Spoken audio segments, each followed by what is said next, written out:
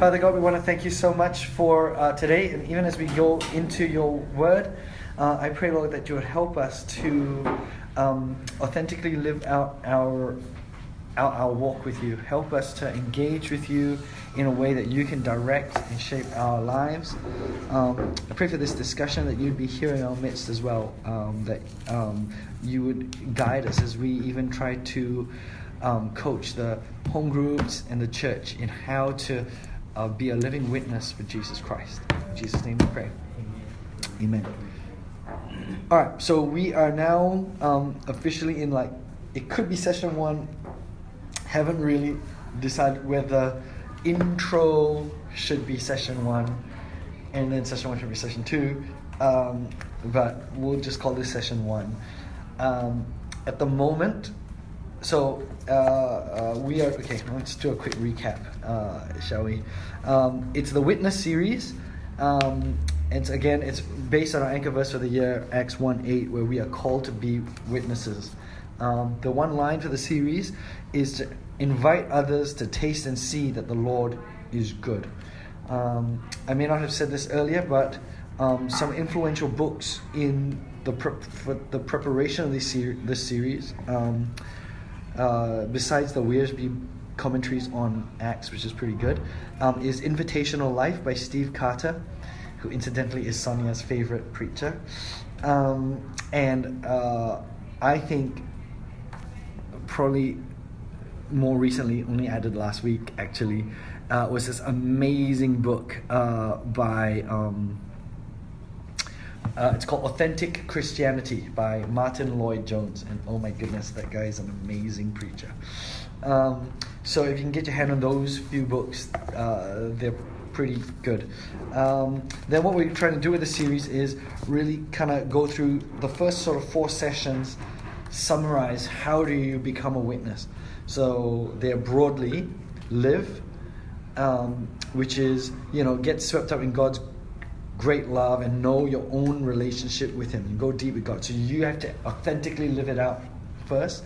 Then 2 is show up, which means that you're living openly and transparently before others. So it's no point you live a great Christian life and you're a witness to your television set.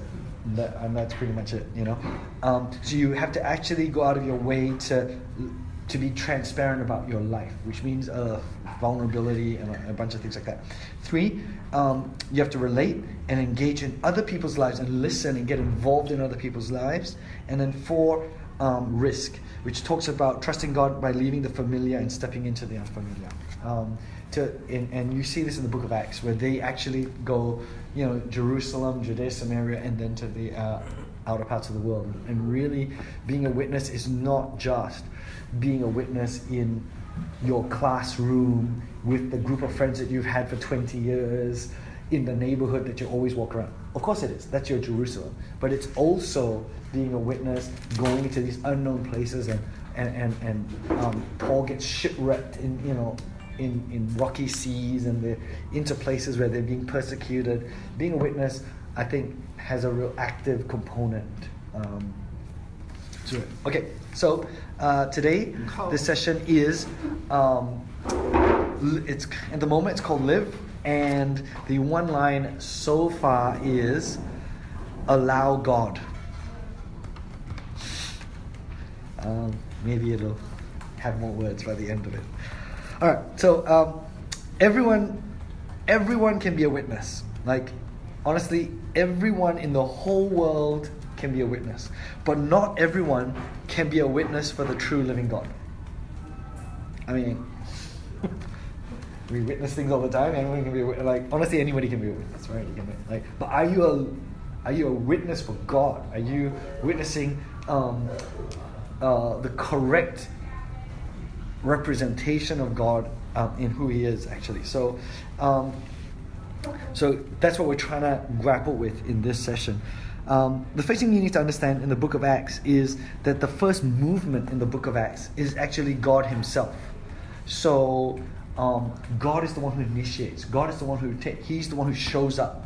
So all of the witnessing that occurs in the book of Acts, all of the gospel going out and all of these things that happen, they're not because Peter came up with a strategic plan and looked through all the different things. Like, it's not because the church had amazing programs and did all these kinds of things. It actually began with God showing up and then doing something significant in the lives of his church. In fact, the church's role was mainly to create space and to wait on God. That was the beginning of the Pentecost. Our anchor verse for that today's session is Acts 2, 1-2. And so maybe we can get somebody to read it who's got their Bible up in the book of Acts. I don't. And it says, "And when the day of Pentecost arrived, they were all together in one place. And suddenly there came a sound from heaven as of a rushing mighty wind, and it filled all the house where they were sitting." You see how they wait and then God shows up. And this might seem really cliche, but that's supposed to be our orientation when we interact with God. We're supposed to take on a role as Christians where we go, "God, what are you doing in my life? Where do you want me to go?" But so often in the everyday life of a Christian, it's the other way around. We're like, "Oh God, I'm going to do this. Please bless me." Bless it. "Okay, God, I'm going to do this. Yeah, give me journey mercies as I go and do this. Provide me grace as I do this." And you see the orientation just flip the other way around. You have to ask this question. How did people with no learning, no money, no influence, no significant authority end up doing what they did? And historians have looked at this. Theologians obviously have looked at this a lot. There's really not a lot of explanation aside from God orchestrated it. You actually see the hand of God through history in the explosion of the church through the book of Acts. Because you would either point to the miracles that occurred supernaturally there, or you would point, which are, obviously the gospel's anchored on, you would point to the resurrection of Jesus Christ. Either of which would have been things that were not created by men. It's important to understand that you see God acting in the church. Christianity is not a dead religion. Christianity is okay. When we say dead religion, it means that sometimes people get this view of Christianity where God himself is like stuck in the pages of the Bible. God's not really doing anything, so it's up to us in the staff meeting to come up with something that's really exciting, that people will want to come for, that people will be touched. How can we talk through this room and impact people's lives and make everyone's world a better place? And so then we sit around talking as if God, who is the other person here in this room, is not an active, alive agent, is not living and breathing and able to affect and change our lives. In fact, Christianity is that which controls us. It happens to us. A good way to think about it is Christianity is the reaction we have to God's action. And so that's how, in this first session, we talk about we have to live the Christian life. We've got to first have a set of experiences with God. We've got to open ourselves in a deeper place with God, so that God changes our life like a living person. I think also it's important to understand that Christianity, as you see in Acts 2, is open to all. So because it's not us initiated, anyone can live the Christian life. Whatever state of sin you're in, whatever your history, however educated, non-educated you are, whether you got money, no money, anyone can, because it is not us who brings anything to God that kicks the whole thing off. It is God who first reaches out to us. And so all that requires, Acts 2:21 says, "Whoever calls on the name of the Lord shall be saved." That's a great invitation there. It's whoever calls on the name of the Lord. And we have seen in our lifetime and throughout church history, all kinds of people call on the name of the Lord. Even someone like Paul, who would have been a murderer of Christians and a persecutor of the church, can find himself in a place of need and call on the name of the Lord and be saved. Great. So hopefully that'll form the sort of the core of the home group discussion. I'm hoping to highlight two pretenders, because I think as the gospel goes out, so what we want to do is we want to talk about, you know how I said everyone can be a witness, but not everyone can be a witness for God. Like, there are a lot of false witnesses out there, and I thought maybe we would cover two of the false witnesses in the book of Acts, just cursorily maybe. So the first pretender, I think for them Christianity was about face. It's like, oh, is my mom going to bug me about not being at church? What does this auntie think? Does Jordan think I'm cool or not cool? So I better rock up at church and not chit-chat with my friends because, Jordan is looking at me, right? And so you have Ananias and Sapphira, who all of their friends are being swept up by the move of the Holy Spirit. So they're all selling their houses, they're combining everything in, the gospel's going out, and they're like, oh my goodness, we can do this. We also want to be well respected in the community. We want to be part of the thing that's going on, right? And so they say to everybody that they're giving 100% to God, but in reality they're not. They're trying to be a witness they're trying to be a witness for God, but it's a pretense for face. And I know we can look at Ananias and Sapphira and say, oh, they're so terrible, they deserve to be killed or whatever it is. But if we, that's just how I think. Because they do deserve to be killed. If they didn't deserve to be killed, the Holy Spirit would not kill them. Yeah, that's true. Because they are a just God. Anyway, so we look at this situation, right? And then we think, oh, we would never do that. But how often do we as Christians, if we're really honest, portray like we're a better Christian than we are in reality? Like, I think sometimes that can be the motivation for our witness. That can be, and so we have to gauge. I think we have to have this. If we want to be a genuine witness to the genuine God, then we have to ask ourselves how much of what we're doing is for face, and how much of it is because God has initiated something in our life and we're just responding in just a genuine response. And that might be you don't have your lives together or whatever it is, but you're just responding to whatever God is currently doing in your life. 2, you've got Simon the magician, who I really like. He's like the mysterious magician. Anyway, so here's this guy. He makes his money doing magic in some area or whatever, right? And he comes up across the disciples who are able to do all these miracles. And he's like, oh my goodness, I want that. And basically he just gets blasted by them. And I think what you get from this incident is that God's Spirit cannot be manipulated. That Simon, I think, wanted the riches and the glory, and he wanted to sort of manipulate. He wanted God to be to bless him. And I think that's, again, another way we fall into this temptation of being like a false witness, where Christianity becomes a means for our blessing. That means we're not witnessing to God because God has actually done something amazing in our life, changed us, transformed us, takes a hold of us, and we're just telling that account. We're telling that account hoping that God will bless us more and hoping that God will give it, like, oh God, if I give you the glory, then you better give me that BMW because I did it. Like, you know what I mean? Like, or whatever it is. That it becomes this kind of means. God becomes a means towards our end. And I think we have to watch that. Cool. So anyway, I don't know whether that is still in the formation stage, but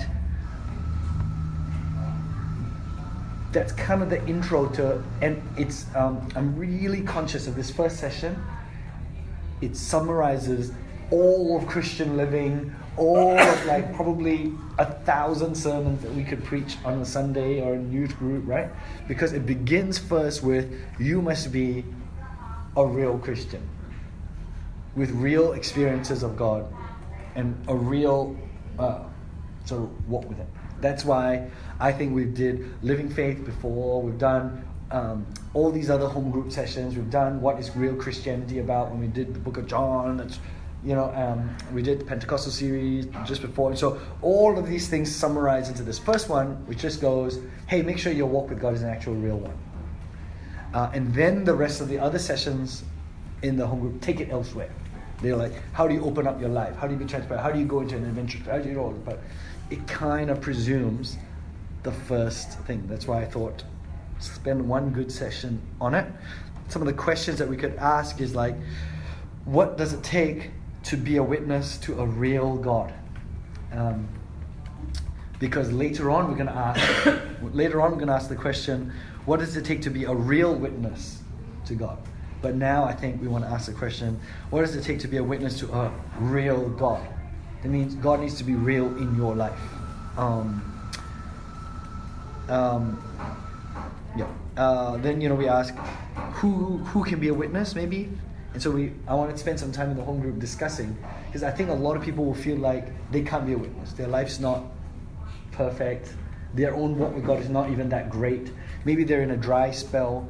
But did you know there were a lot of people who were in dry spells in the Bible, in the Old Testament, and they write about their dry spell, or they would go through the wilderness, and all of Israel went through, and they still end up being a witness to God. And then we talk a little bit about maybe what it is to be a false witness. But what I'm keen on actually is, so that's all I've got. I'm keen on your actual thoughts today in particular, because I think of all the sessions, this is the trickiest one, because I've got to summarize it all and basically land on, you've got to be a real Christian as quick as I can. What's a good way for us to tackle this live component of witness? Or how do you feel like this thing? Because I'm trying to begin with the Book of Acts. We can't just ask people if they really know God, if they have a relationship with God. Yeah, that's exactly what we're trying to do. I know, but can you just be direct? And say what? Do you have how do you see Jesus in your life? Like, I don't know, something. Okay, like, good. What's a recent example? You see Jesus. I don't know. Okay, let's talk about it. So how would that play out? So how do you see Jesus in your... I mean, that's a very generic question. Some people might give a whole lot of circumstantial answers, which may or may not be God. Yeah. So I don't know if you can make it more specific, like what was the last thing God said to you, what was the last message you got from Him, how did that happen, something, I don't know. Okay, so land it experiential. I don't know, I'm just, it just seems like you can give platitude answers to what you've written there. That's my problem. Exactly. That's where I'm getting at. Exactly. Which we don't want to. That's why. Yeah, exactly. Which is why we're trying to discuss some of the pretender things. So by giving a platitude, are you just trying to manipulate God? Are you giving an answer to save face in the home group when it's not actually but reality? Are people going to be that honest with themselves? Do you think? I don't know. Are people that honest? But if they've been pretending, my feeling is if they've been pretending, they're going to keep pretending. Yeah, but then the Holy Spirit's a judge. And then, these guys got killed from being pretending. Yeah, but... So fear is going to drive them into confession. Well, I mean, there's a reason why it's enshrined in Scripture. I think there has to be, maybe in the home group, there needs to be the presence of the Holy Spirit. Maybe. Yeah, there needs to be some tangible something, doesn't there? What do you guys think? When you say real, it's so... Put it this way, all of us at one time or another, not necessarily whole time real. Right. Right. So Sure. we cannot be real all the time. Realistically, not possible, right? Hmm. So which means that I think instead of using the word real, it would be live a life that is godly, you know. Or You can live a godly life and not be a Christian. Yeah, I think because I think so. The key, the key thing that we've got to try to how get can you in live this, a godly life without being a Christian? because it appears godly. I mean, you can't just act godly. You got to live it out from the Some inside people out. can. My sister's very good at it. Yep. Okay. The one thing that we're trying to get at in this session, right, is God's agency. That means, out of all the things you want to say about being a Christian and not being a Christian, whatever it is, can God act in your life? Like, can God initiate in your life? Because if God can initiate in your life, if God can, When you say initiate, what do you mean by initiate? that means God leads, directs, interferes with your life, derails you, convicts you, comforts you. Like, God, I think what I want to do is draw a comparison between the kind of Christianity which is self-driven and the kind of Christianity that is God-driven, right? And so self-driven Christianity, there's a lot of us who know what that's like. It is, I gotta go to youth group because it's my job to go to youth group, and then I gotta, I've got to be at the prayer meeting. Otherwise, Uncle Roland's gonna say, "Why were you not at prayer meeting?" And then it becomes, or we sit around here in a room going, "Hey, what can we do that's really amazing that can encourage people to be more hospitable?" And so then Ruth comes up with a great idea. Let's hospitality month or whatever, and then Jordan comes out with a great graphic design that then we generate out a range of things that hit good godly goals, which is fine. But an authentic Christian sits in this place where God happens to us, God arrests us, drives us, and then, or we put ourselves in a sufficient enough place of risk that we were out of our own strength, out of our own comfort zone, out of our own ability, and then God shows up. Then we have something to testify about. Otherwise, we're just testifying about our own awesomeness. Like, I don't know if I'm getting that across. No. Yeah, it's just hard. I don't know. We can't force people to be convicted that they're not authentic. I think that's the thing. Oh yeah, I don't think we can force it, but home group is about bringing out that discussion and then educating everybody, educating everybody that this is what is required. Like, this is what as a living witness, this is what it is. And these are things that it's not. Now, whether they do that or they don't do that, like, oh my goodness, like, that's between you and God. But the book of Acts in itself, why Luke was motivated to write all these things down, was he was trying to articulate and record down normative behavior for a church and say, this is pretend Christian, these are, these guys are going to get killed, and these are all the things not to do, and these are things to do. That I'm just trying to replay the book of Acts as we go through the witness. Yep. What are these guys thinking? What do you guys think? Yep. These guys are not concentrating. What are these guys thinking? I'm still trying to get my head around it.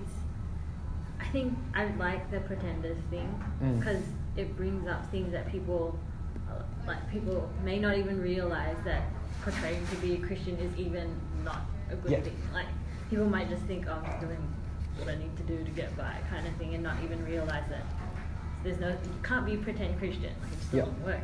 Yeah. So it brings up that conversation, right? And I think, like, even when you were saying the church's role is to create space and wait on God. Like, if our home group leaders know that going into the home group, like, okay, we're gonna, like, even to start off, we're just gonna create this space, and this is everyone's got, like, it's up to them if they're gonna want to, like, allow God to get all up in their space. but I think these are like conversation topics that need to be had because we don't really talk about it because it's just do it. How do you create space for God? No, home group in itself is space for God. No, how do we as a staff team create space for God? Today's staff devotion is because you have to understand that a space for God is not just experiential. So it incorporates all the five senses, incorporates all of the fivefold gifting. So part of it as well. I was just reading Piper on the strength of doctrine. Like part of making space for God is also making space to understand God and get to know Him and to get into His Word and allow His Word to transform our life. Part of making space for God is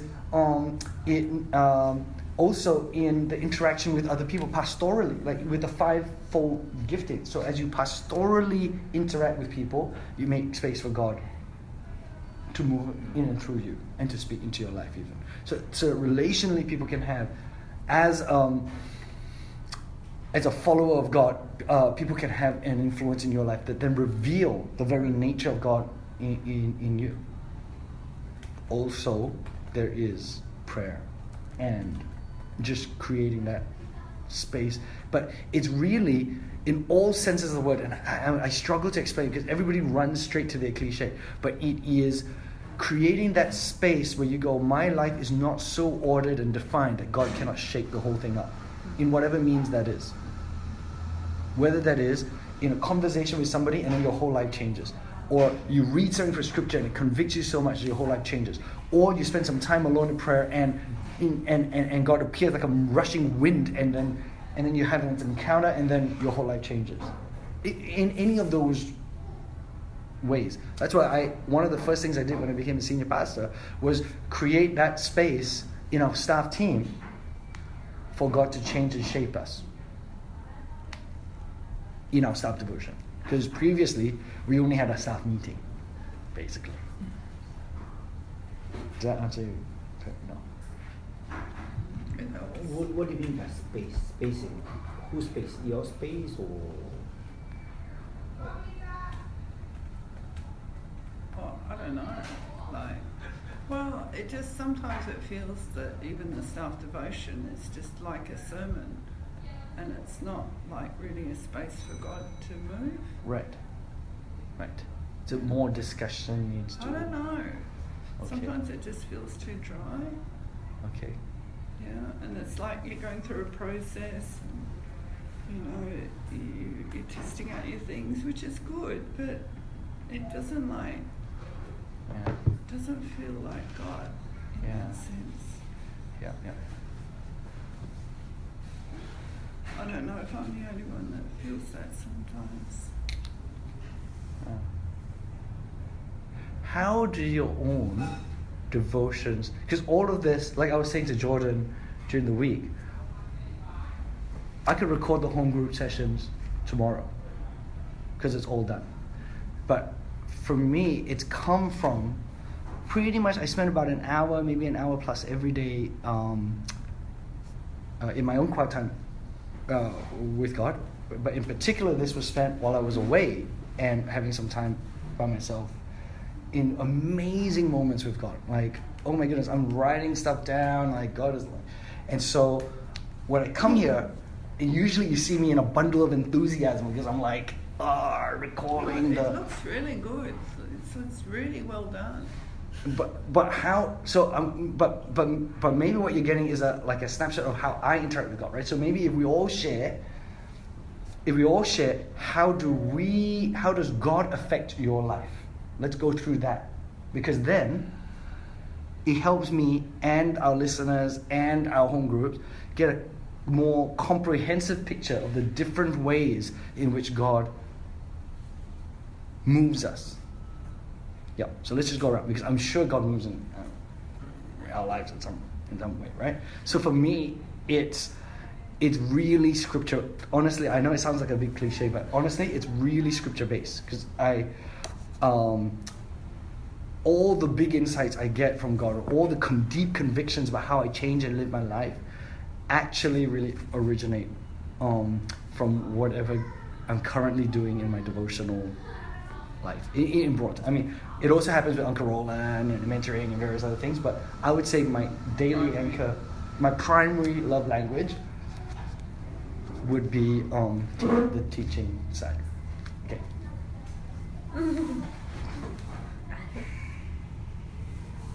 Bit of everything. Mm-hmm. Like, even when we were talking about the saving faith, I was like, oh, I feel like, because when I first read it, like, even in our staff devotions, sometimes there's a like, oh, you need to deal with that, Ruth. And yeah. I think I've learned to sort of go into, even like Sundays, I used to not go into it expecting God to do anything, because I was just like, just leave it. But I've learned to sort of try and take every opportunity to let God do what He wants to. So even in like worship, sometimes a song will just like strike a chord, and I'll just like, no, I need to love people more. Like, and or it's even just like conversations with people, and even like with Jordan, like we'll talk about youth and what we should be doing. And I'm like, no, like, and it kind of comes from everywhere, because I'm just like, I need all the help I can get. Yeah. I need God to just show me what to do, because I've tried on my own and it doesn't work. Yeah. Good. What's the question again? So like for you, like how does God initiate stuff in your life? Just I think me personally, I think it's through interaction with people. I think on different levels, I guess with different sort of people, so people in ministry or who are Christians, like God speaks to me through that, and even if it's just through just normal people, everyday people who don't know God, and I think it's just I think through those interactions I can see how much they need God, and then God sort of speaks to me through that, and how I guess ways that I can be a blessing to them, how I just feel like through those interactions I learn a lot about God, about His character, and about what kind of people in this world need to know His character. And I think that I encounter that a lot through like a lot of ministry stuff, so youth ministry, and even through like the Monday B-Boy stuff, and the school ministry stuff that I do with Empire. And I think a lot of the interactions I get is just how different everyone is, and how God is still so valuable for each and every one of these people. And I think as well as when I read scripture as well, so I think how profound scripture can be, and how God speaks to me through that. And I think that's generally the main. Yeah, so I mean, in summary, I think what you're trying to say is that the way God affects your life is people affect your life, and so you let people affect your life. Yes, that's definitely right. Yeah. Is your way of letting God affect your life, which is fantastic. Like I think that's really good. Cool. Yeah. So for me, it's like circumstances. So like I find that through situations and scenarios, what happens is I see God in those moments. Yes. And and it's like kind of like Ruth, where it's like it's kind of like a blend, where it's like obviously like the Bible will be backing it up and things like that. So for me, like having that circumstance, and then seeing like even for example, I was like talking to my mum yesterday, and it wasn't a positive conversation for me. It wasn't really talking. But it's like it led me to like realize like even like she's going through so much, and just like even like this morning, like I was listening to the radio, and then like some guy was like talking about like single parents, it's like they actually go through a lot, and it's like a huge burden, and it's like all that kind of stuff, and I'm like, it's like all these different things. It's like reminding me, it's actually like maybe I should think about it from her side, her shoes. Good. And so I guess like for me, like when God leads me towards change, or when He leads me towards growing in my character, it's usually through like a circumstance or yeah. different things like that. That's perfect. If we can get people seeing that, then they're attuned to God and God speaking in all areas. Like that is authentic Christianity. That is us living a life. Then we'll have more and more things to be a witness over. We'll have an actual active Christian life, and so I think that's huge. Just you saying that reminds me of something my mom used to say to me all the time when I was a kid. It sounds really bad, so whatever bias is implied by it, I apologize in advance. But my mom would always say to me, Chris, there are two ways to learn: wisdom or experience. Make sure you learn either way. So like I think experience is this great way to learn. Like you're going through something and oh my goodness, like this is what's come out. I mean, there's also another way. You sit down with a book and then go through, somebody else has gone through it and then, something like that, right? But they're both really, like, as long as we are, like, allowing God to, like, sow and feed new things into our life, I think that's a great orientation to have. Yep. Yeah, I'm just trying to think.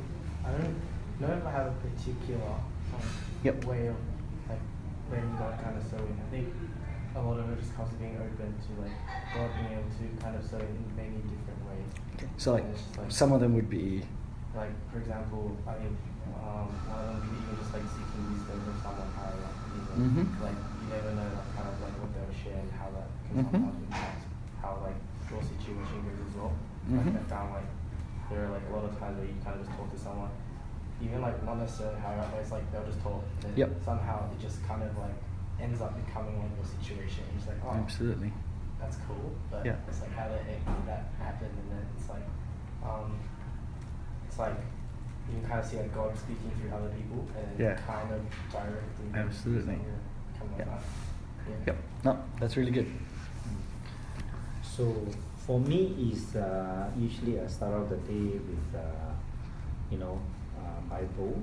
So I will listen and I'll read different books of the Bible, not the books per se. Yeah. And then what I do is, because I meet different kinds of people, so when I meet different kinds of people, I usually will try to minister to them at their need. Yeah. Not what I think, this is what the Bible says, because I'm more on the practical side, acts of service side. Yeah. So I'm, for me, and the other learning aspect for me is basically observation. Yeah. See, I learn a lot of things through observation. Like even I can, you may see me, I'm a handy person. Where I don't have all those training, to be a practical person, right? But I observe what people do, then I do it in a practical way. So it may not be the best, but it's done. So that's the two basically way. So coming back to ministering side, I usually will not Bible bash people. Sure. I'm not that type, but I will use scriptures as reference. No, it's more about how God talks to you, not how you talk to others. Yeah, how does God change you? How does God change you? Yeah, you see, now, so as a result of those interactions, and then God began to mold me.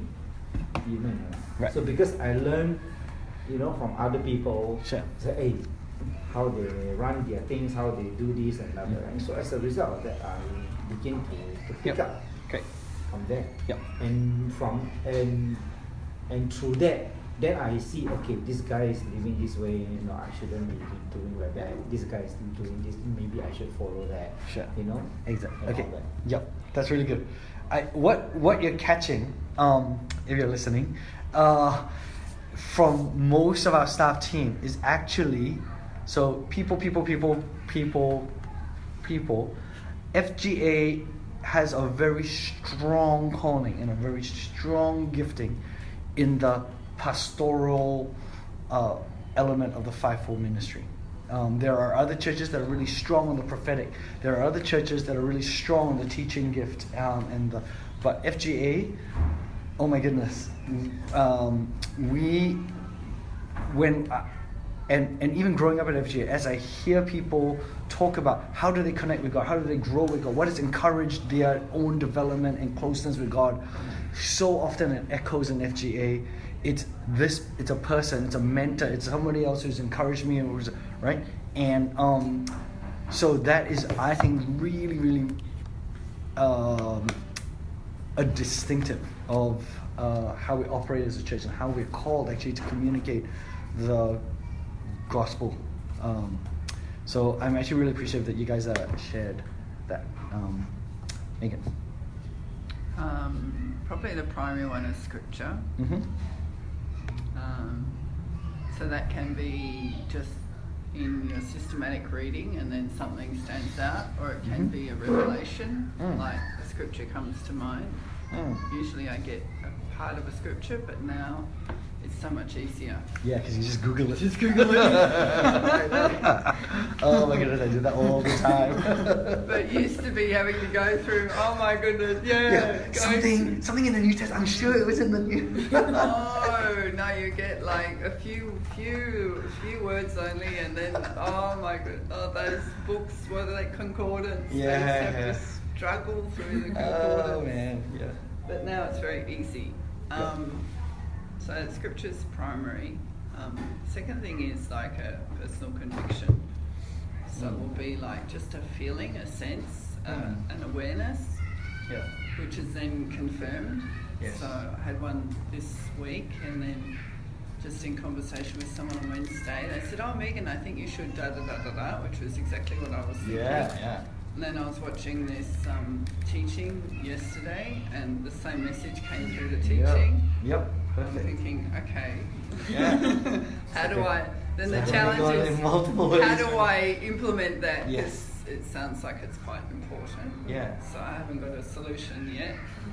But you'll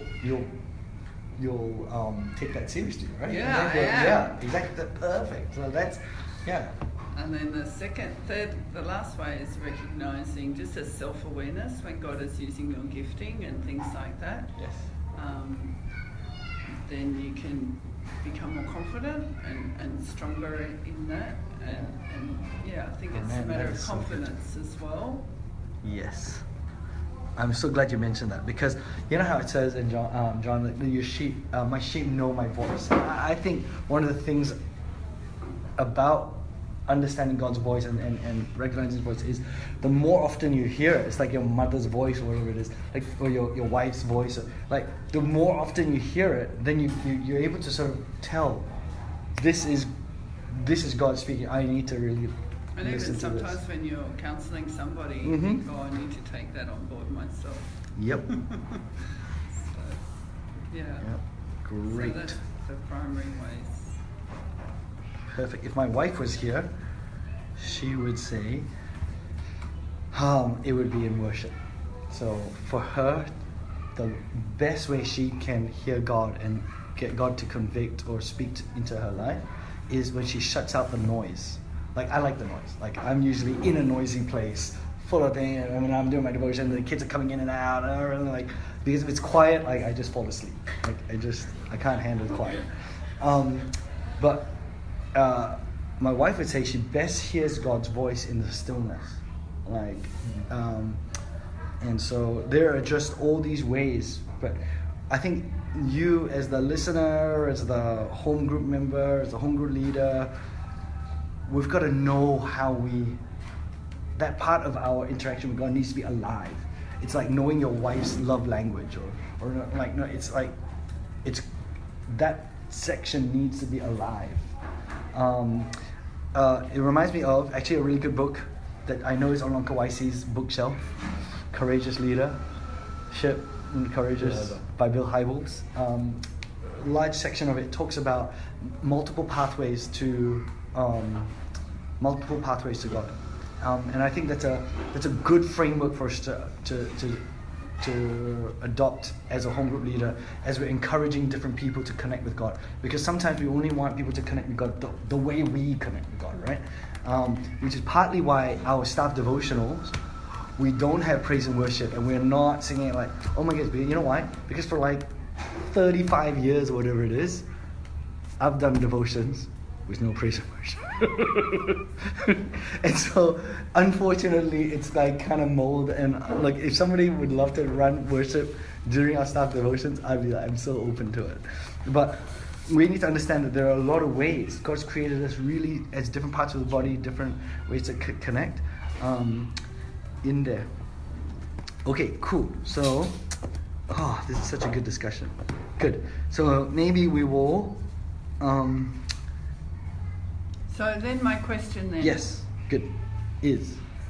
If people are not confident in that interaction, not confident in God being alive enough in their life, how do we facilitate a greater connection, a more clear plugging in, a more... Yep. Is it by recognising what their love languages are and then trying to get them to connect to God through, the typical means, or what do you do pastorally? Maybe. I don't know. Because it depends on what is the reason why they're not connecting with God, right? Mm-hmm. So what I've discovered sometimes is they want to connect with God, but they've got a really fixed idea of people only connect with God by translating Greek and Hebrew in your biblical text. Yeah. Like, oh my goodness, I've tried that. It didn't do anything for me. Or more often in the case in our church, people will say, really connecting with God is if you go to the prayer meeting and you go to it, right, and then we've had lots of people actually in our congregation would rock up. They would give it a go for like one time or half of one time, whatever. And like, I get some people tell me why they don't show up at our prayer meeting. It just does nothing. Like, it's just really, they would only do it because we are forcing them to go and kind of do it, right? And so maybe one reason why people don't connect authentically with God is they're not aware that there's a lot of ways in which you can connect with God. Just like I would counsel husbands who feel like they love their wives, but they don't know how to show it because the way they show it is useless to their wife. Different love language. Yeah, and then you just have to... So part of it's understanding, but honestly, I feel like if you've been at FGA long enough, you've already covered that part of understanding. I think the real hurdle is, it's like... so a good parable, I think, to use would be Jesus and the parable of the sower. Because I think you'll find that the common distractions of us getting that good seed are actually our friends that choke us out as weeds and then pull us away, or the cares of the world that kind of just eat up and cover our lives, or that we only engage at a really shallow level. That means we only ever expect Christianity to affect us for 1.5 hours on a Sunday. That's our entire expectation. Never ever will God call me to quit my job and be a missionary. Never. It's never. So God is only restricted to that much. And that's going to be the depth of my Christianity. And then you ask the question, why is God not interacting? It's because actually your faith is... So maybe that parable of the sower is a good... For me, it's my go-to for why hasn't this living seed bloomed into an amazing forest in your life? But I think we're asking and trying to answer in one session epic Christianity issues that we will spend like decades of discipleship and Christian formation trying to build in people. So what we have to do with this one session is figure out what part of that puzzle, what key bit of that do we want to highlight and do we want to bring out? Do you know what I mean? Like, because otherwise it's going to be a discussion of like all of every single possible interaction you could have with God and whatever. Like, in my mind, it's just huge. Like, what are we going to throw out? What's going to stay in that thing? Go. So, of all the things that you heard today, what was the most helpful? It's going to be different for each person, isn't it? Okay, good. Yeah. Oh, sorry. What the thing that's helpful will be different for each person? Yeah. Oh. that means we should do a really comprehensive. I don't What about a know. panel? Yeah, well, that's a good question. Why don't we? Yeah, all why don't we answer? ask? Yeah, okay. So it'll be different. What was the most beneficial part of today's discussion? I think being able to hear everyone's different, like it's very different, like approach to Okay, good. hearing from God. Like, yeah, I think it's the more variety there is, the more helpful it becomes. People are like, oh yeah, actually I do that, or like that kind of thing. And sometimes, Okay, good. oh, I don't do that. Because then it can open people's hearts up to Yeah. Different ways. Yeah, different okay. views. And Good, they don't good. also, I guess some people feel bad that they don't interact with God in a certain In a way. particular way, right? Yeah. And so they're like, oh, that's not how you do it. And then it's like, yeah. Like the standard reading Exactly. Bible, You're like, oh. quiet time journal. What if someone said, I just can't connect with God through scripture at all? Is that like a viable thing to say? Like, because there are just people I've spoken to and they're just like, I can't. And so rather than Right. that, they just go through. So I think it's important to understand that what we're discussing is it's akin to a primary love language. It doesn't mean that all the other love languages are not needed. Like, you actually require physical touch. That you actually, even if your wife is not words of affirmation, at some point in your marriage, you have to say something nice to your wife. Like, oh my goodness, like it's just not gonna. Do you know what I mean? It's a good analogy. Like, If we talk about the many ways to connect and focus too much on that, people will be like, alright, I don't need to read the Bible. Or, "I yeah, don't need to exactly. listen to So I God." think we need to say that there are some core things that are needed. Yeah. Yes. And I think it's like also when someone does make that statement, sometimes it's because it's their way of thinking like, oh, I have to read the Bible in this particular way. It's like I can't sit there and read 10 chapters Exactly. or something like that. But maybe it's to do with reworking how someone approaches the Yes. Bible. Yes. And so I feel like all of these types of questions would be really good if you were in a home group and we were having this kind of discussion. Yeah. Because it would be helpful. Like, oh, how do you read? How do you connect? How do you read? And so maybe that's where this session kind of goes. It goes like, what does a vibrant kind of Christian life You've look got to like make it personal for you? for And you. the home Exactly. group leader also needs to be aware of the differences because sometimes they might be just very Bias. Yeah, that's why they will be all, I'm sure, listening to this discussion. Someone in their group's going to bring up, oh yeah, circumstances. Of, oh, It's actually, right. it's actually really beneficial that we go through a series, and not just has it been prepared in advance by the senior pastor, it then goes through our staff, multi-generational staff team, multi-gifted, multidisciplinary staff team, and we record the discussion, and then it informs the home group leader when they're leading that. They've got this rich wealth of resources. I've just named 3 books and probably could name another 5 more if the home group leader wanted to, all in preparation of that one home group meeting that, oh my goodness, it's going to be awesome. Hallelujah. Yeah, because everyone reads books. But yeah, well, anyway, that's the potential that's there. Like, oh my goodness, like it's a good time to be a home group leader now, I feel, because when I was growing up, I want to say I didn't have access to all of those resources, and I just anyway. So this is good. Okay, but thank you for this because it's actually helping me shift where the first session goes. I think if we can inspire that kind of a discussion that people can personally share, this is what my Christian walk looks like, this is what my active living of my faith is like, then you can hear all the different things. We can create I'll change the intro thing that when I get up and speak in front of the video, it will talk about the different ways that people can connect with God and whatever else it is. Great. Then maybe we can approach yeah, I think being having witness. to really be more open and to different ways of connecting with God will certainly help, because they are people who just wants to read. There are people who also wants to listen. Yeah, right? sure. And there are people who are so full of knowledge but no grace. Oh, absolutely.